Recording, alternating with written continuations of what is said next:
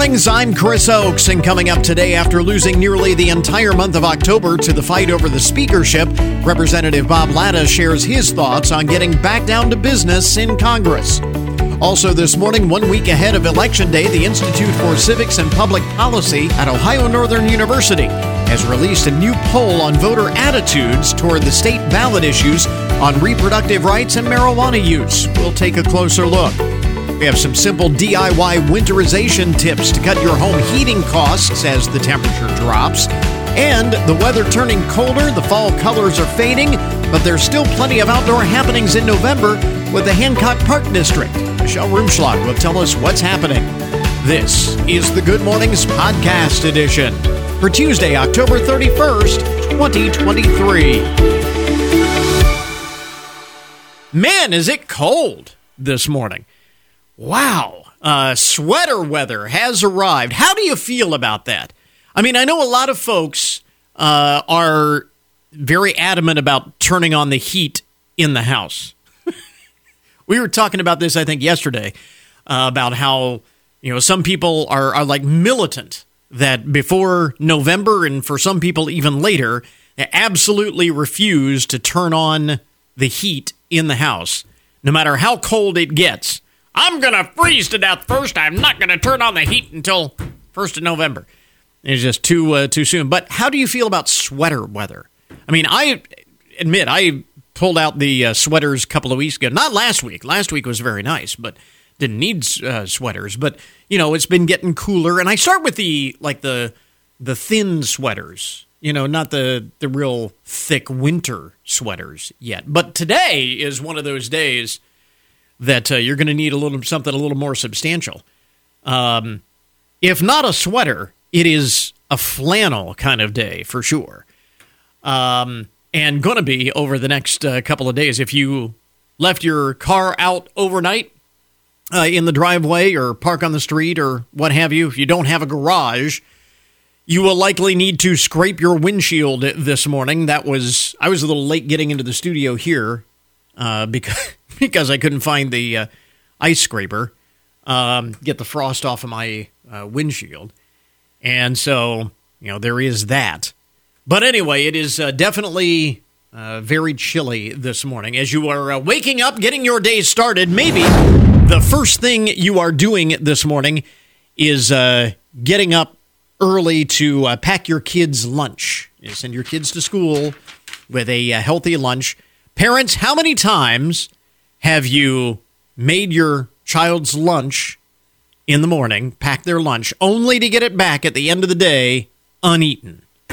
Frustrating, isn't it? Well, a new survey of parents who pack school lunches found that 44% say they would rather fold laundry than pack their kids' lunch they're not going to eat. 40% say they would rather load or unload the dishwasher. 29% would prefer tackling the bathroom, cleaning the bathroom, than packing a lunch that's not going to get eaten. 16% of parents in the survey said the lunch always comes back eaten. But experts say you're probably more to blame than your kids are. And it's not necessarily because they don't like what you're packing, although that might be at least part of the culprit. They point out that since lunchtime for many school kids lasts only about 20 minutes, you need to make sure that you are packing things that they can eat quickly. Pre-cut fruit, smaller sandwiches, smoothies, anything that's easier for the kids to eat quickly because they only have about 20 minutes. Something you might want to keep in mind as you're packing your kids' lunch this morning. However, one thing that you need to be aware of, if you have those Wanna apple cinnamon fruit puree pouches, they were sold at various retailers, including Sam's Club, Dollar Tree, Amazon sold them online. They are being recalled. The Wanna, W-A-N-A-B-A-N-A, Wanna apple cinnamon fruit puree pouches. If your kids have consumed these, they say take the kids to the doctor for a blood test because 4 kids were found to have had elevated levels of lead in their system. And the Wanabana apple cinnamon pouches are the common denominator. The agency tested multiple lots of the pouches and found what they described as extremely high concentrations of lead. So parents beware. As a result of the findings, Wanabana issued a voluntary recall of the popular fruit puree pouches. And again, if your kids consumed any of those, I want to get them to the doctor just to check them out. That's a little bit scary. Speaking of recalls, this has been an ongoing thing for a number of months. The FDA warning consumers not to use over-the-counter eye drop products from several major brands. They say there could be a risk of eye infections leading to vision loss or complete blindness in some cases. Brands include CVS Health, Rite Aid, Target Up and Up, Velocity Pharma, Leader, and Rugby. The FDA said investigators found unsanitary conditions in the manufacturing facility and positive bacterial test results from environmental sampling for critical drug production areas in the facility. That doesn't sound good. That doesn't sound very good. So a couple of things for you to be aware of here this morning. Products that you may have in your home. Every day, there is something that we have to be fearful of and concerned about. Beyond those two items that we were just mentioning, international researchers are issuing a dire warning of security and privacy concerns lurking within your smart home. This is research from Northeastern University, along with Imdia Networks, where online experts, networking experts. Scientists were able to demonstrate a variety of security and privacy threats due to the local network interactions of devices in your home and the mobile apps that control them. As smart homes continue to evolve, they encompass a wide array of consumer-focused Internet of Things devices, IoT devices, including smartphones, smart TVs, virtual assistants, closed-circuit security cameras, etc., etc., etc. And according to the research, these devices all come equipped with cameras, microphones, and various sensors that can perceive activities within our most intimate spaces in our homes. However, can we truly trust these devices to handle and safeguard the sensitive data they collect? When we think of what happens between the walls of our homes, we think of it as a trusted private place. In reality, researchers say we find that smart devices in our homes are piercing that veil of trust and privacy in ways that allow nearly anyone, particularly the companies behind these devices, we are allowing those companies to learn what devices are in our homes. They know when we're home. They know where our home is. They know what we're doing in our homes.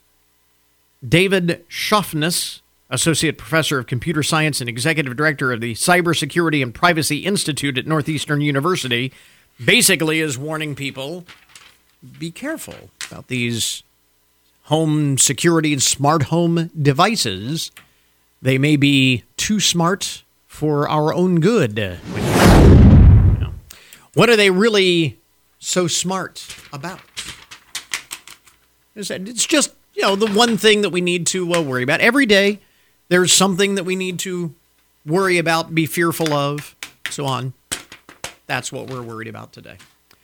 Just to pass it along. And lastly here, among the first things that you need to know this morning, the most interesting and buzzworthy stories of the day, there is new research out from Smart Asset on the fastest growing cities in America. This is another one of those year-end lists. This time of year we get into all of those year-in review lists, year-end lists, and so on. And Smart Asset is ranking.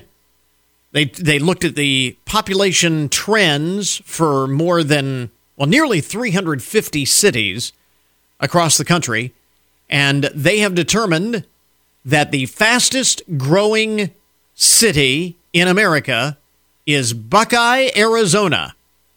Buckeye, Arizona. Between 2017 and 2022, this is the data they looked at, so this 5-year period, the population of Buckeye, Arizona grew 48%. Can you imagine growing 48% in 5 years? 7 of the 10 fastest growing cities in America are in the southwestern region of the country. Some of the others include Enterprise, Nevada, and Goodyear, Arizona. Let's see here. Sugarland, Texas, and Frisco, Texas. Some of the other cities that are very fast-growing population. Riverview, Florida, and Meridian, Idaho were over 25% growth. So some of the cities with the highest population growth of the 5-year period ending in 2022. Let's see here.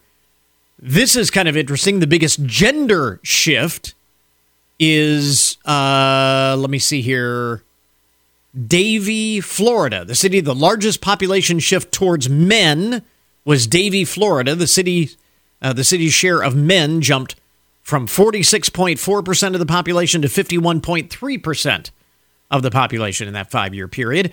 Fullerton, California, was the city with the biggest population shift toward women. Over that 5-year span, the percentage of women in Fullerton grew from 48 to 53% of the population. So, kind of interesting. And the cities that are closest to us in the top 20 of fastest-growing cities in America, Fishers, Indiana, at number 17, and Dearborn, Michigan, at number 14. So, some of the cities with the highest population growth over the past 5 years.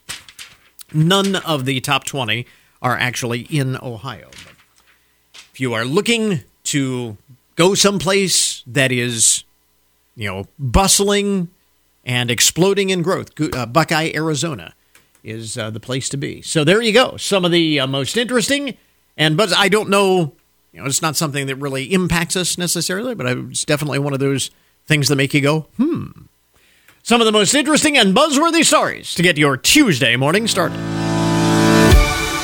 WFIN News, I'm Matt Demchek. Your WTOL 11 weather. Partly cloudy today with a high in the low 40s. Partly cloudy tonight, low in the mid to upper 20s. The state of Ohio will be studying the effectiveness of those distracted driving zones that have been enacted over the past few years. There are 12 distracted driving corridors in the state, but the Highway Patrol is focusing on 4 of them, including one right here in Delaware County along Interstate 71. Distracted driving zones have a dedicated Highway Patrol officer to watch people if they're on their phones. A company called Cambridge Analytics plans to pull driving data from mobile devices to see whether or not people who are driving in these areas are touching their phones while driving. Based on their studies, the distracted driving zones could be moved to other areas where drivers are at greater risk. Reporting from Delaware County, Kevin Landers. The stretch of I-75 between Finley and Beaver Dam is one of those distracted driving safety corridors that carries extra enforcement and higher fines. Get more on our website. The new splash pad Soak Park at City Park in Fostoria is slated to break ground next summer. In May, the fundraising began to raise money to demolish the dilapidated swimming pool at City Park, along with the bathhouse, slide, and concession stand, and replace them with the new splash pad and Soak Park. The mayor says the project is an example of what can be accomplished when various entities, individuals, and businesses work together for a community project. Get more on our website. We're 1 week away from an election which will determine 2 contentious statewide issues as well as local races and issues across Ohio. More than 236,000 Ohioans have already cast their ballot in person so far. That's around 89,000 more votes than this time last week. It's also around 24,000 more than we saw during that same time frame for the August 8th special election we saw earlier this year. I'm Colin Dorsey. State Issue 1 is about enshrining abortion rights in the state constitution, and State Issue 2 is about the legalization of recreational marijuana. Get more on our website. The Hancock Park District has announced the conclusion of their bat condo project at Arrowland Recreation Area. The structure is designed to hold up to 10,000 mother bats and their young. Get more details about it in the story on our website. And remember, you can always get more news online at WFIN.com. So our cover story this morning, after losing nearly the entire month of October to the fight over the speakership, Representative Bob Latta is with us once again this morning, share his thoughts on getting back down to business in the House. And Congressman, thanks very much for taking the time once again. We appreciate it. Well, thank you very much for having me on. Well, now, the last time we spoke, you were highly critical of some of your fellow Republicans for causing this mess with the speaker, and also critical of others for prolonging it. But I know the party is eager to put all of that in the past. There is a speaker finally, and much has been made of the fact that Mike Johnson is the least experienced legislator to be elected House Speaker in 140 years. What are your thoughts on Mr. Johnson? Is he up for the job? Well, you're absolutely right. We had a problem, a real problem. We had 8 Republicans join with 208 Democrats and push out Kevin McCarthy. And, we went through Steve Scalise, Jim Jordan, right, Tom Emmer, and none of them could get to 217. And so when we met for the pretty much people that wanted to put their name in the hat, and I said, well, maybe what we need to do is have 221 straws, and whoever got the short straw lost, and then they had to be speaker. Because that's probably what it was getting to be. It's getting to be probably the worst job in America for a Republican. Yeah. But I've known Mike since he's been elected, and he's been kind of lower in the echelon on our ranks in House leadership. Right. But he's been very, very active and as a legislator, and that's something that I think is important because he's been out there with quite a few bills, and he's also, of course, has served on the Judiciary Committee. So I think that the big thing is for anybody, because Kevin McCarthy, people don't realize this, in the time that he's been in the House of Representatives, has brought in $500 million for House Republicans. Mm-hmm. Nobody has ever done that, yeah. And not only that, it's a tough job. But Mike, I know, was out over the weekend out west, and so really he's going to have to. I know Kevin was on the road 230 days last year, mm-hmm. and so you just have to make a commitment that you're going to be gone all the time. Yeah. It has been pointed out that in this political climate, and you were kind of alluding to this, the fact that he is somewhat unknown and less experienced may have actually worked in his favor because he doesn't have a lot of baggage that could give people a reason to vote against him. But the more we get to know him, we find out he does hold many of the same views as the far right wing of the party. So the question becomes, can he unite Republicans, first and foremost, and more broadly, work across the aisle to unite the House to actually get things done? Well, you make a very good point because, again, since I've been in the House, not one Republican speaker has ever gotten every vote on the floor. Yeah. And Mike did get every vote. So we have about 16 or 17 Republicans that are running in what we call D-plus Democrat districts. I mean, tough Democrat districts. Mm-hmm. And they all voted for him. And they would not vote, they weren't voting for Jim Jordan. And so, it was going kind of back and forth. So I think that in Mike's case that, when he made his presentation to everybody, and I think a lot of, again, people know who he is, that he has to understand, too, that we've got people that are in very, very tough districts. And when you have only 221 Republicans in the House, which means we can't lose. If you lose four people, you're out of luck. Right. So he understands he's got to have a broad umbrella out there to make sure that the bills that come up, he understands that they can't put certain people in jeopardy. And so this week, we're going to try Wednesday, Thursday, Friday to bring up 3 appropriation bills. We've got about 75% of all the appropriation money done right now, but now we want to try to get everything else done in very short order here. And so that's the big test for Mike this week, is get all these bills out and across and get them across the finish line. Yeah, obviously the first order of business is avoiding a shutdown with the previously approved continuing resolution expiring in just a couple of weeks. And it seems like the only way to fully get that done is going to be another CR. But the longer you keep kicking this can down the road, the closer we get to a presidential election, which exponentially complicates things. Are you confident you can get an actual budget, or at some point are we looking at just a series of continuing resolutions here? No, because what we have to do is get these bills, get them over to the Senate so we can sit down with the Senate and do something that we never hardly ever do anymore with conference committees, get these things worked out. And because, again, if you do, we had to do the short term to November the 17th, because I think it's important for people to remember with what's happening in the Middle East with the attack on Israel. We've got 2 battle groups now, the Eisenhower and the Ford aircraft carrier groups that are, in that area. They steamed right there. On October the 13th, if we hadn't acted, we'd have sent all those people into harm's way and say, oh, thanks very much. By the way, we're not going to pay you. Right. And so all those people who've got families at home and have to pay bills and mortgages and electricity and buy food, buy gasoline, they couldn't have helped their families. So, but a CR is the problem with the CR is that you're not going in and delving in, and that's one of the things that what they call transportation and housing, urban development. That's one of the appropriation bills. The interior, the ledge branch, all of those you can go in item by item then and really clean them up. But if you just do a continuing resolution, you're just staying right where you were, spending the exact same amount of money, right, and not getting this problem solved. And so that's why we want to get these things done.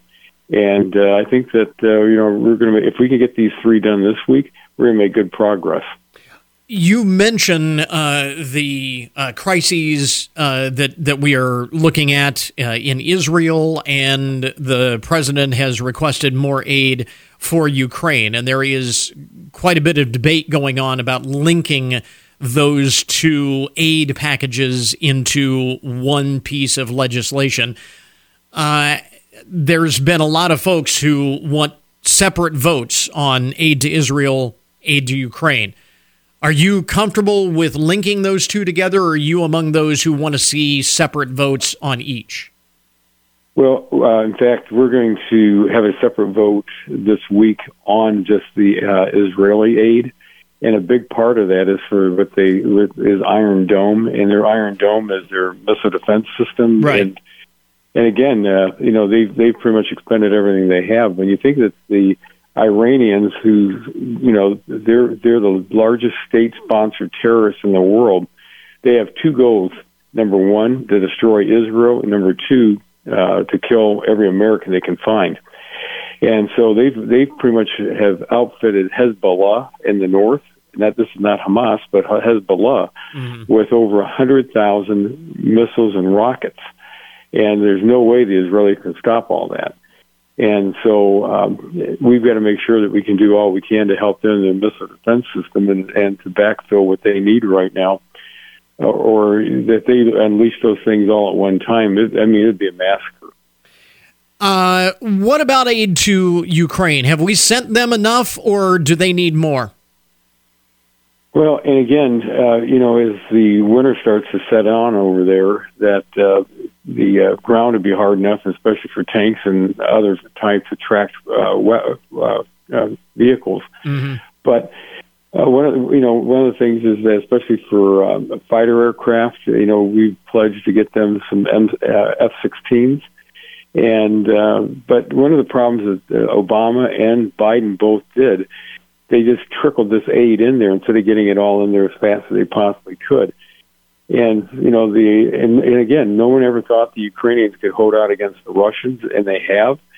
And, if Putin and you and I have talked, if Putin would have been in taken over the Ukraine in 3 to 5 days, which a lot of the pundits thought he would have, that he would have looked around and attacked another country, because his whole goal is to reconstitute the Soviet Union. And a lot of these countries that he'd be looking at are NATO. Right. And we have a pledge that if one NATO country is attacked, we're all at war.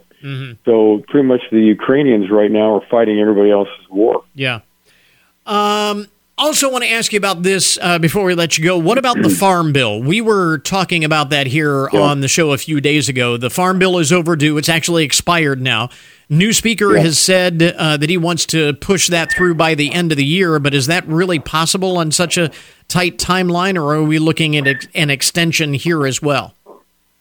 Well, since we had so much time when we were sitting around so much talking about who was going to be the speaker, I was talking with G.T. Thompson, a friend of mine who's from Pennsylvania, who is the chairman of the Ag Committee.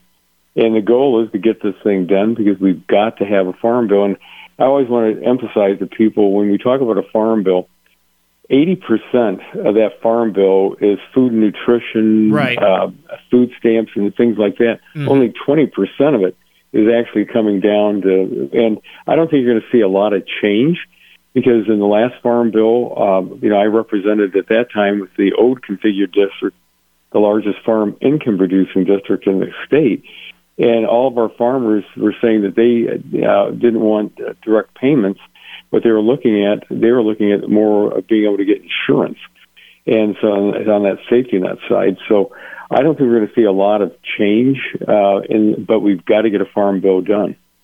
Again, Representative Bob Latta with us this morning, finally getting back down to business after, as we mentioned, losing nearly the entire month of October to the fight over the speakership, but good to see that things are moving in the right direction. Congressman, thanks very much for taking the time, sharing your views. We appreciate it.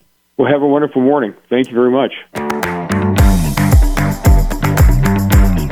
You know how some elections, ballot issues are hardly talked about at all, but in this election, they are front and center. And with 1 week until Election Day, the Institute for Civics and Public Policy at Ohio Northern University is out with a new poll gauging voter attitudes on those issues. Dr. Robert Alexander is with us now, and that was kind of the first thing that jumped out at me from this data, was the fact that, as we were alluding to, whichever way people decide on issues 1 and 2, it won't be due to voter apathy. Ohioans, it seems, have very strong views on both of these subjects. Yeah, I mean, both issues, they're the only things that are on the statewide ballot, so it's special election time, and there's a lot of money being spent, particularly on issue 1. Issue 2, you haven't heard as much about, but I think most people know it relates to marijuana.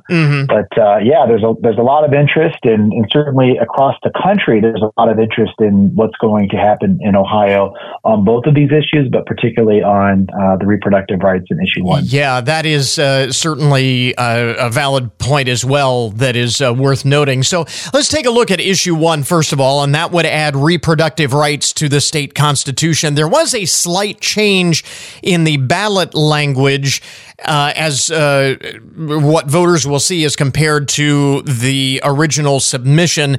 Did that move the needle on the way voters felt about the underlying issue itself, which did not change? That's a great question, Chris, and we were really interested in trying to find that out. And so a lot of public opinion polls throughout the state over the past year have shown a very strong majority support for a general sense in abortion access, including our own polls, along with some national pollsters as well. As you pointed out, the ballot language is actually a little bit different. And advocates for issue 1 would say that the ballot board added some loaded language by replacing fetal viability with unborn child. And so in order to answer that question, so instead of just taking a look at, do you support abortion access or not? Yeah. We actually split our sample up into one part of our sample received the original ballot language that was produced by the advocates for issue 1. And then the second part of our sample received the language that is actually appearing on the ballot right now that says unborn child. And we did find a difference in levels of support. people were much more likely to support the original ballot language that said fetal viability, as opposed to the current language which says unborn child. I will also point out that even with the unborn child language, we did find majority support among respondents. But it is closer to an even split than it was before, which again, some would argue that was the point. But at the end of the day, the poll does suggest that issue 1 is more likely than not to be approved by voters either way. It would be a big surprise in my eyes. I mean, we've not seen one public opinion poll that has shown that abortion rights is that issue 2 is failing with a majority against it. Every public opinion poll has shown either high 50s, or in our case, we showed 52% when kind of saying, do you agree or disagree with the original language, and up to 60% if we just forced a yes/no answer. So I think that the odds are that it will pass probably in the mid 50s. We're going to find out pretty soon. And you take a look at what's happened with abortion initiatives across the country. Our neighbors up to the north, they passed a similar initiative just a few years ago, and with pretty high numbers. So it would be surprising if issue 1 were to fail at this point. It really is interesting, and you were touching on this before. The poll does find that a majority of Ohioans agree with the concept that reproductive issues, including abortion, are matters that should be free from government interference, but there is much less agreement on the policy specifics, sometimes called the guardrails against the most extreme aspects of that. And that seems to be consistent with the way those opposing issue 1 have framed their messaging on this. Oh, absolutely. And I think both sides of issue 1 are trying to kind of point to extremes, right? So, advocates are saying that, you'll take away your right to an abortion completely. And then you've got folks saying that if issue 1 is allowed to pass, that it will just allow for extremes on the other side of it. So, when you get into the specifics in any kind of legislation, support typically will fall a little bit. I would also point out that, Ohioans are generally leave me alone. There's a pretty strong populist streak. People, for the most part, don't want government in their lives. And so issue 1 is one of those ways that I think its framers are trying to say, we don't want government interference. They're trying to frame it as it's between a doctor and a family. So, it's how you frame the issue is really important. And when you look at issue 2, you didn't come right out and ask people whether they were likely to vote for or against this measure, but rather what their thoughts are on marijuana use in general, right? And you find actually very little stigma associated with it in 2023. Yeah, we were kind of surprised. There's people that are asking questions about whether it will pass or not pass, and we did ask whether or not folks believed in kind of legalizing marijuana. And just 2/3 of those in our poll said that they agreed with it, and really that tracks with national figures, which are pretty high. And then when we asked, do people use it? Have they used it? We found again large portions of Ohioans that have tried marijuana. Now we didn't distinguish in that case whether or not it was medical marijuana or recreational.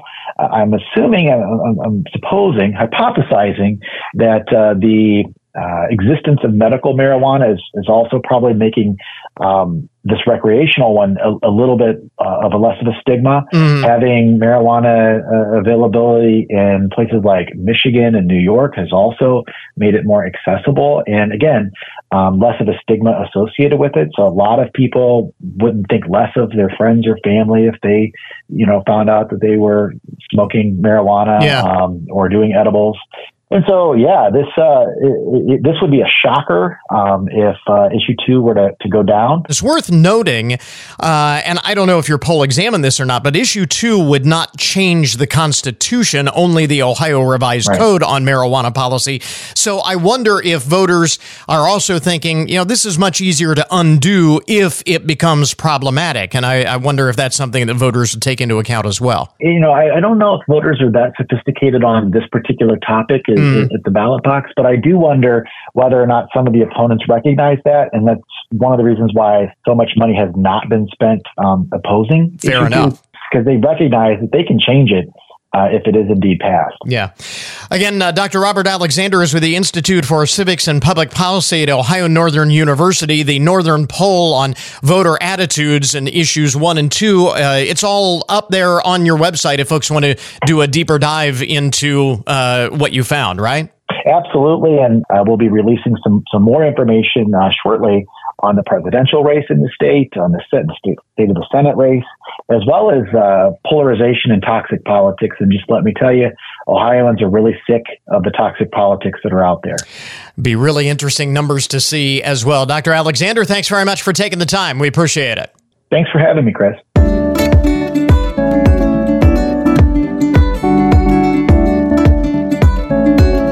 Well, last year, spending on home improvements and repairs, which was already a sizable industry, grew to nearly $420 billion. But lots of people also found out that it is very easy to get in over your head on some of those DIY projects. So, joining us this morning to talk DIY done right, along with some energy-efficient tips now that we're coming into the cold weather season. Mark Dawson is with us. He is Chief Operating Officer of 1 Hour Heating and Air Conditioning, Benjamin Franklin Plumbing, and Mr. Sparky Electric. And Mark, one of the things that you point out, and I thought this was really interesting, is that properly diagnosing an issue is one area where do-it-yourselfers can get tripped up. It's hard to fix a problem if you don't know what to look for and where to look for an issue. So it's not just turning a wrench or driving a nail that it goes into this. That's true. So, in today's world with YouTube videos, everybody's looking to do some things themselves, and sometimes they kind of get in over their head. It actually causes more damage than good, right? And so if you're going to do it yourself, make sure you're confident in what you're doing.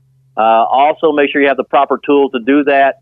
And if you do anything that requires a permit, then you need to stop, call the expert, let them come in and do that part of the job, because it's important. They understand the local requirements and the codes. And when you go for inspection, you'll pass the very first time.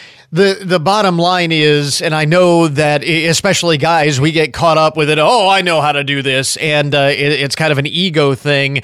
But again, these things can be much more expensive if they are done wrong and you have to fix it later. So that's probably like the first piece of advice for someone who is considering a DIY project. Absolutely. So it's the Tim the Tool Man mentality. Yeah, exactly.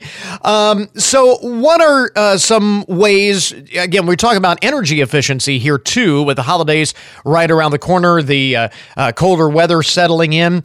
What are some of the ways that that we can be energy efficient as we come into this upcoming season? Yeah, there's actually a couple things you can do there. So first of all, let's just talk about holiday decorations. So everybody's getting ready to put their lights out, and let's talk about what they're doing. So there's some things you can do to be energy efficient, and when just to add solar lighting around the house versus traditional lighting. So it just runs off the sun. You have the flexibility to hang those lights anywhere you want to. You don't have extension cords running through the yard, and so that's a good option.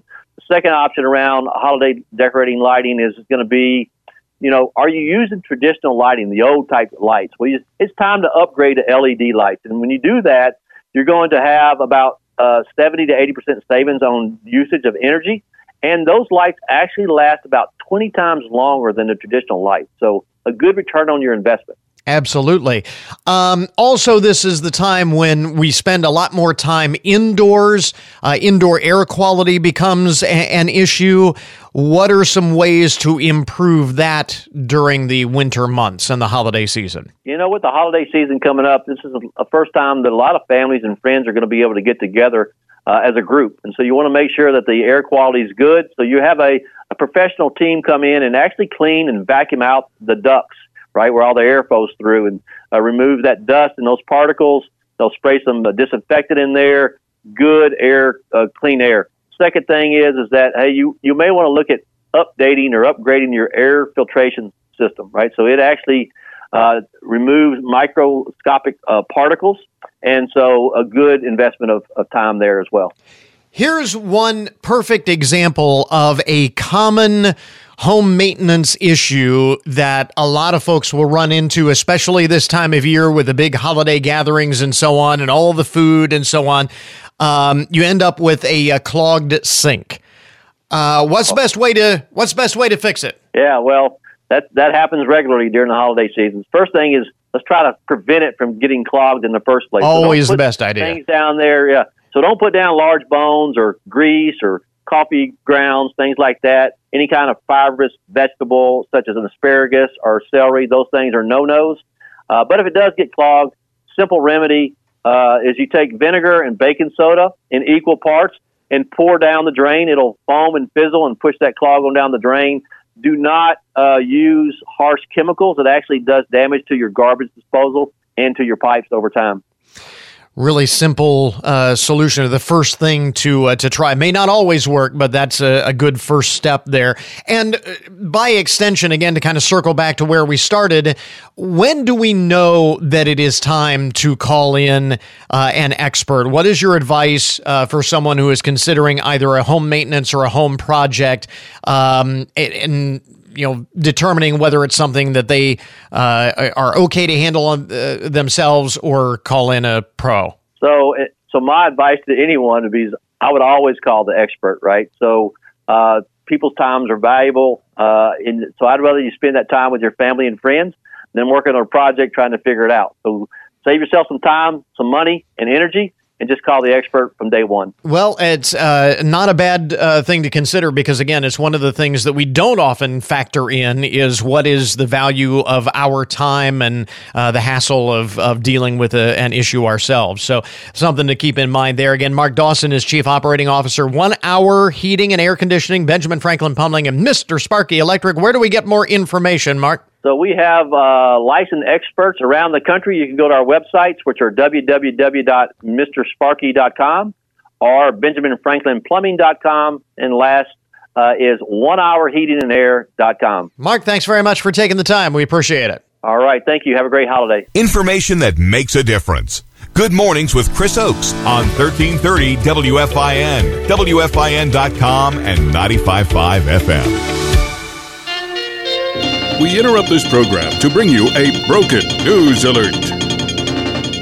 So we have a Halloween story because, it's Halloween, so it's appropriate on, this Halloween day. I think this is the last Halloween. Well, I can't really say that. I mean, we may be hearing post-Halloween stories for another few days yet. But here is your Halloween item for today. A lewd Halloween display in Lakewood, Washington is upsetting some parents and the staff at a nearby elementary school. The decorations feature skeletons in, shall we say, inappropriate positions. As some have described it, it is a display of some boning bones, if you want to put it that way. Skeletons in inappropriate positions. The homeowner, however, even though he has been contacted by neighbors and the school, the elementary school nearby, steadfastly refuses to remove the display, and so the school has resorted to putting up privacy fencing, so that students cannot see the display from their classrooms. Yeah, that's a little much. I get it. You put up a provocative display and generate some headlines in your 15 minutes of fame. But come on, man. It's right by a school. The kids can see. Come on. Let's see. Elsewhere in the broken news, some of the other odd and unusual stories from... This from a pharmacy in South Carolina that was reportedly broken into with a potted plant. Broken into with a potted plant. Police allege that 6 people used the plant to break into Williamsburg Pharmacy's drive-through window. Security footage shows the masked suspects loading the back of a vehicle. The criminally complicit greenery lying, what was left of the criminally complicit greenery lying nearby. Police report that the suspects sold prescription narcotics Drugs from a different pharmacy were also found at the scene, so this is not the first incident, apparently, involving these suspects who remain at large. Breaking into the place with a potted plant seems odd. Try to explain this one to your boss in California. A tarantula crossing the road being blamed for a massive traffic accident. The spider-induced pileup occurred just a few days ago while a couple was driving their rented camper van on State Route 190 east of Town Pass in Death Valley National Park. All of a sudden, the sightseers spotted the furry arachnid ambling across the highway and jammed on the brakes to avoid striking it, causing a 24-year-old motorcyclist to plow into the back of their vehicle, and then it was on.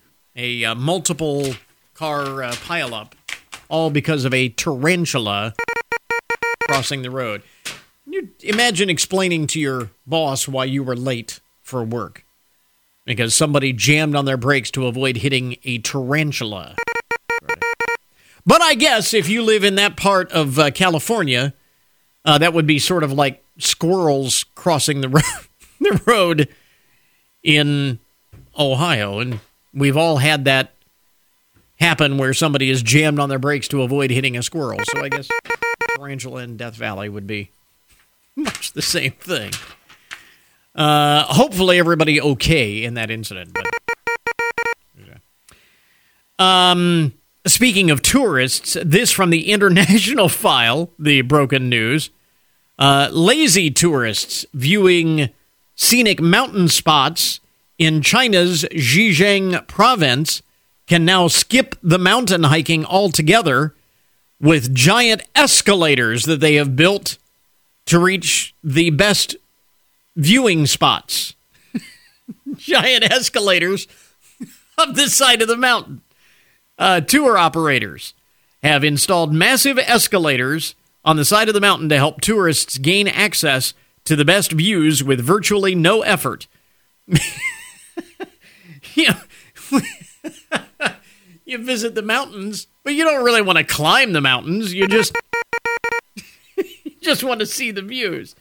So they've installed massive escalators, scenic spots that were once only accessible by hiking on precarious trails are now available to anyone willing to ride one of these escalators for a few minutes at the most. For example, Tanyu Mountain, with an altitude of 350 meters, which is about 500 feet.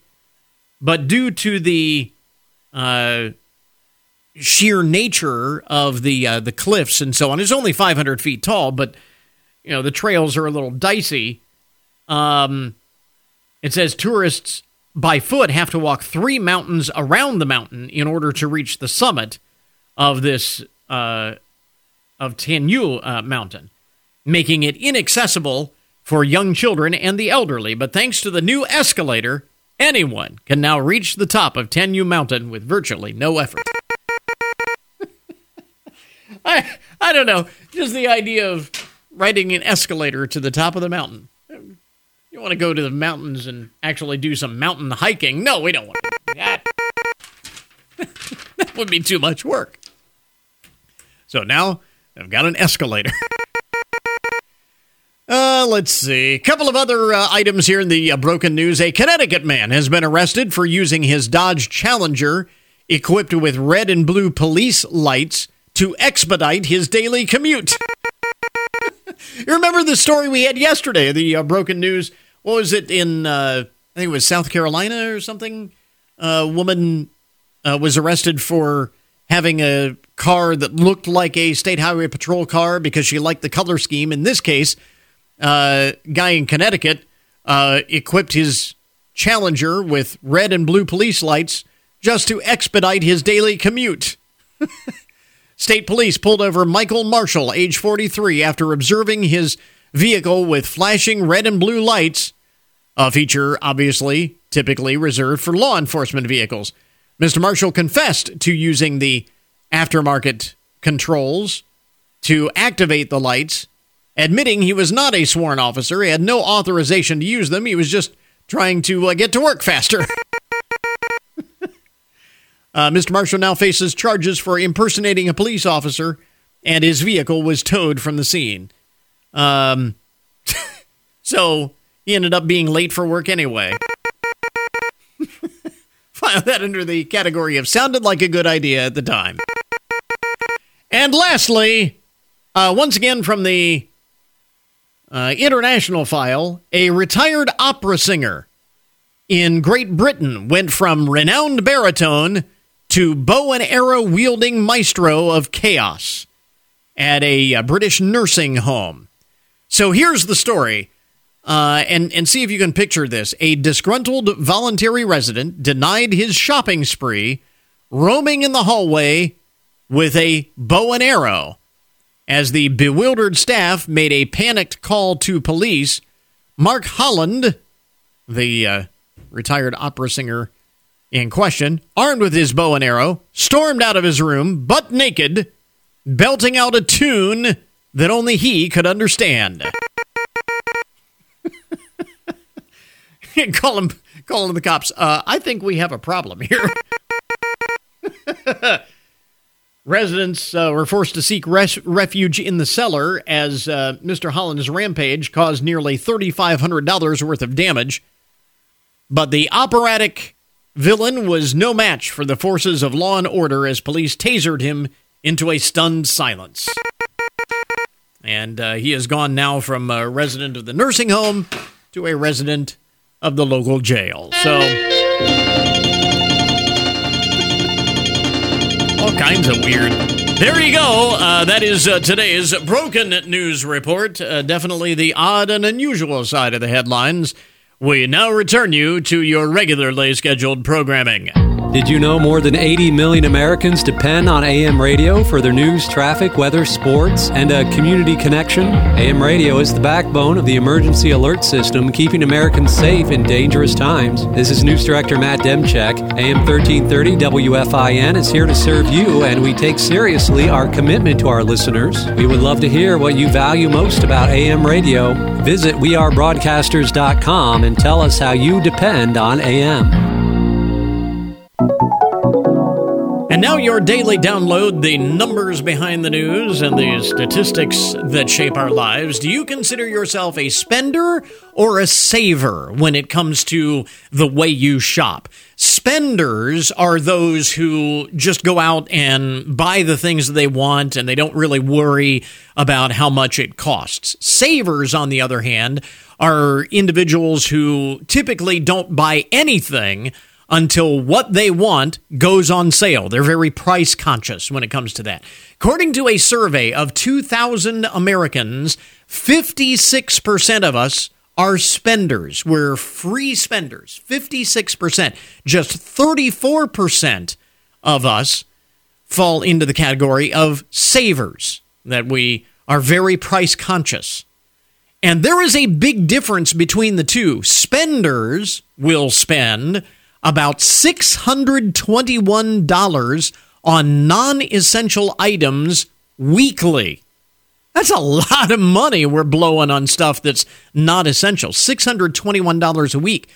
On the other hand, savers will spend $348 on non-essential items weekly. Still a lot of money, but about half of what the free spenders will spend.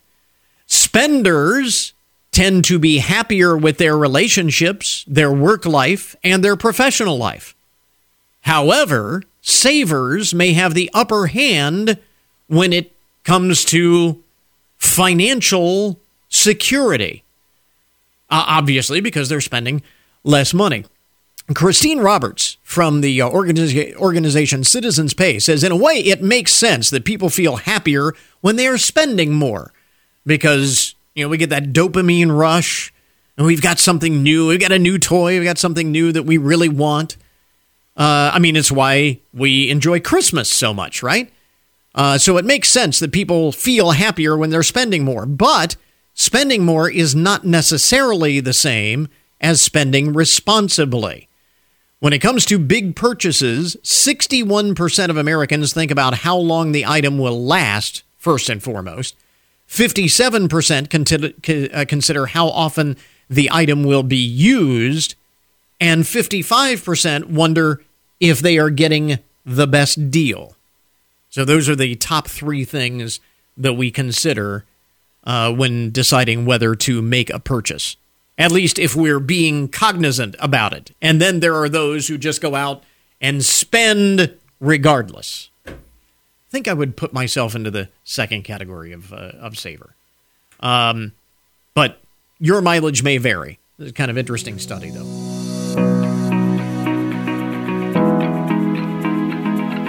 So here we are.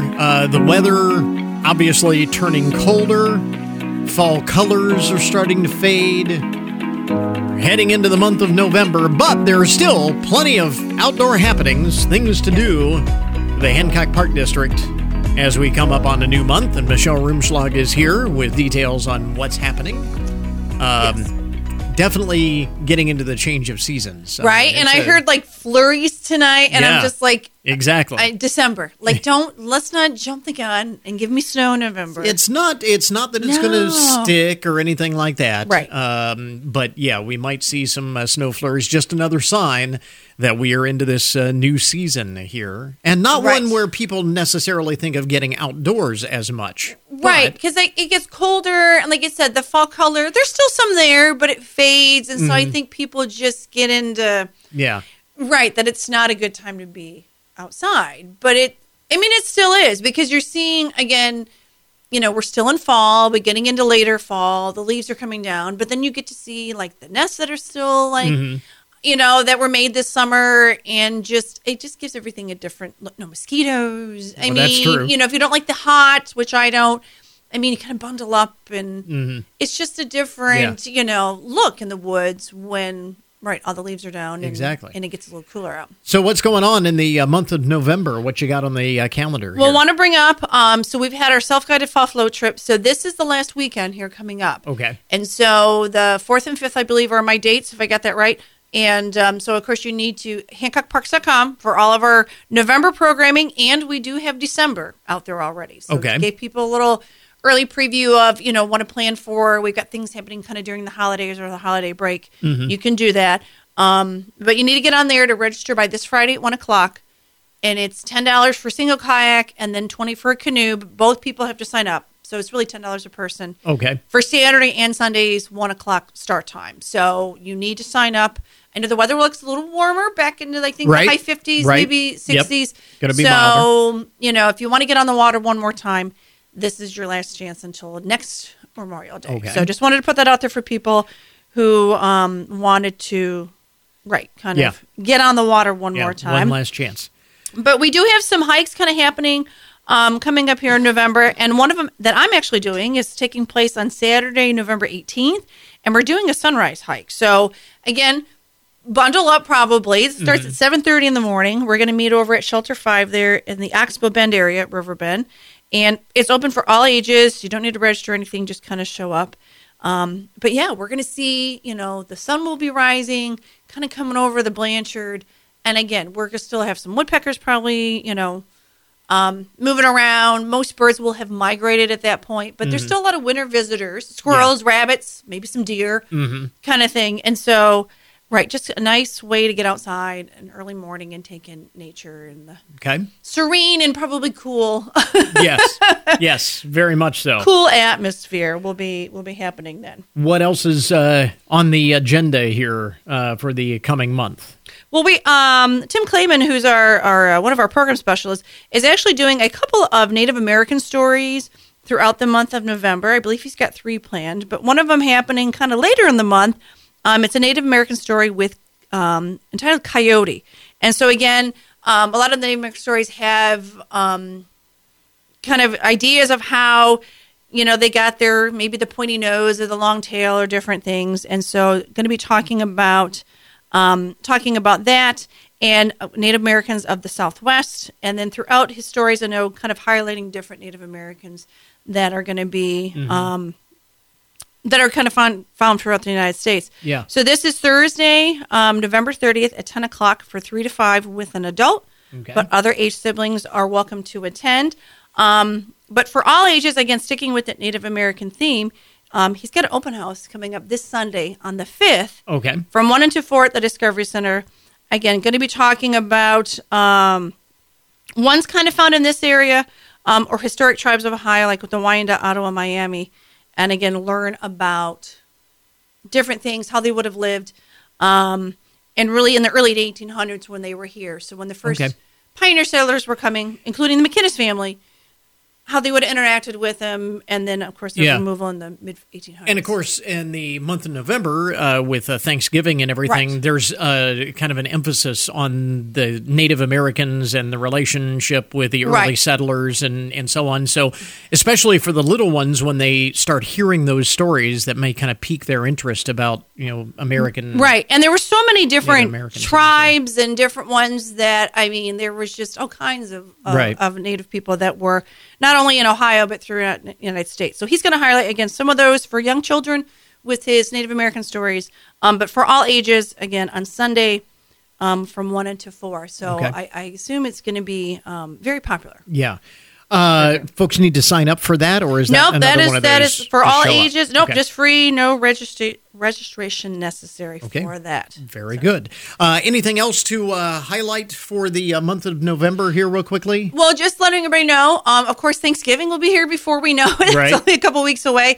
And we do have a variety of programs taking place that week. So I know everybody, it varies by school if they have the whole week off or just a couple of days. But we do have activities that Monday, Tuesday, and Wednesday, some for young ages, some for adults. Okay.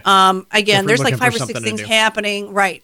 Maybe you've got family coming into town or people have grandkids. So definitely check it out. I think most are not registered, not a cost. But just put that out there if you're looking to have some activities for that Thanksgiving break. And along the same lines, you mentioned December's programs are coming up, and you have a similar schedule of programs during the Christmas break. Some during the Christmas break, and then kind of leading up. Christmas and New Year's. That Thursday, Friday before Christmas, I know is when most schools are kind of going on break. So I know we've got an open house on I think it's the 22nd there, just as most kids get off. And then, a few things happening during the Christmas break. Okay. And then next month I'll be talking skiing, so hopefully we'll start getting some snow, but that's not till mid-December. So hopefully we don't get any snow until then. Right, yeah. We're talking about it then. Yeah.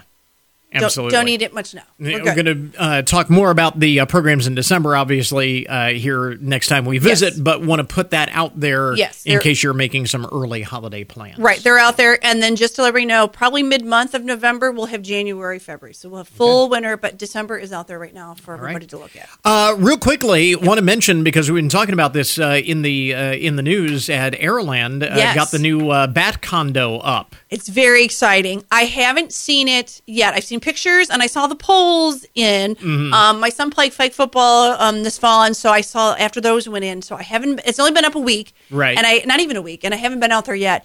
But very exciting. It's kind of it'll take a couple years to maybe get fully filled. 6,000 to 8,000 bats. Yeah. It's your worst nightmare, or I am obviously so excited about it. And this is what I wondered. I wonder how many, how the people who kind of live in that area feel about thousands of bats taking residence there. But no mosquitoes. They're going to eat so many mosquitoes. That's the good thing. Other insects and things.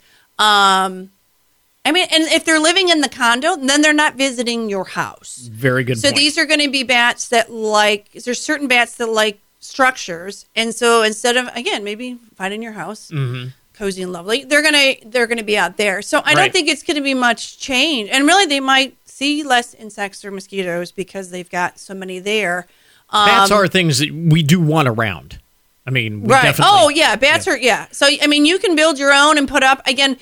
This time of year, most are migrating or starting to get into hibernation. I saw a few at the Halloween parade on South Main last week. Still kind of flying around. But as this colder weather, again, they're eating insects. The insects are going to be around. And so they're going to be, I mean, they've been preparing for winter here for a while now. Like every animal does. Yes. So they're going to be, not seeing as many. So, next year we'll definitely keep an eye on it and see. But hopefully in the next coming years, we'll have full capacity and it's pretty cool stuff. Very exciting. Yeah. Very exciting stuff. Very exciting for conservationists, to be sure. Yeah.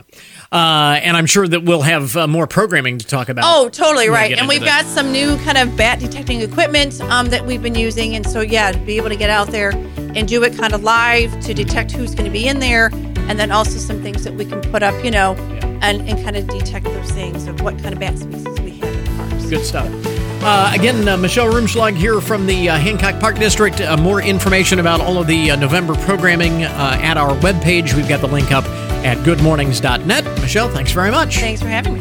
And that will finish up our podcast for today. I want to thank all of our guests for joining us on the program, of course. And remember, you can get more information about all of the topics that we talk about each and every day on the program at our webpage. That, of course, goodmornings.net. Coming up tomorrow on the program, something you don't see very often on the local ballot this election day, a Democrat running in a contested race for city council. But does he stand a chance? Plus, Blanchard Valley Health System CEO Myron Lewis on being named among the best in state by Newsweek. So until tomorrow morning, that is Good Mornings for this morning. Now that you've had a good morning, go on out and make it a good day. Catch you back here tomorrow.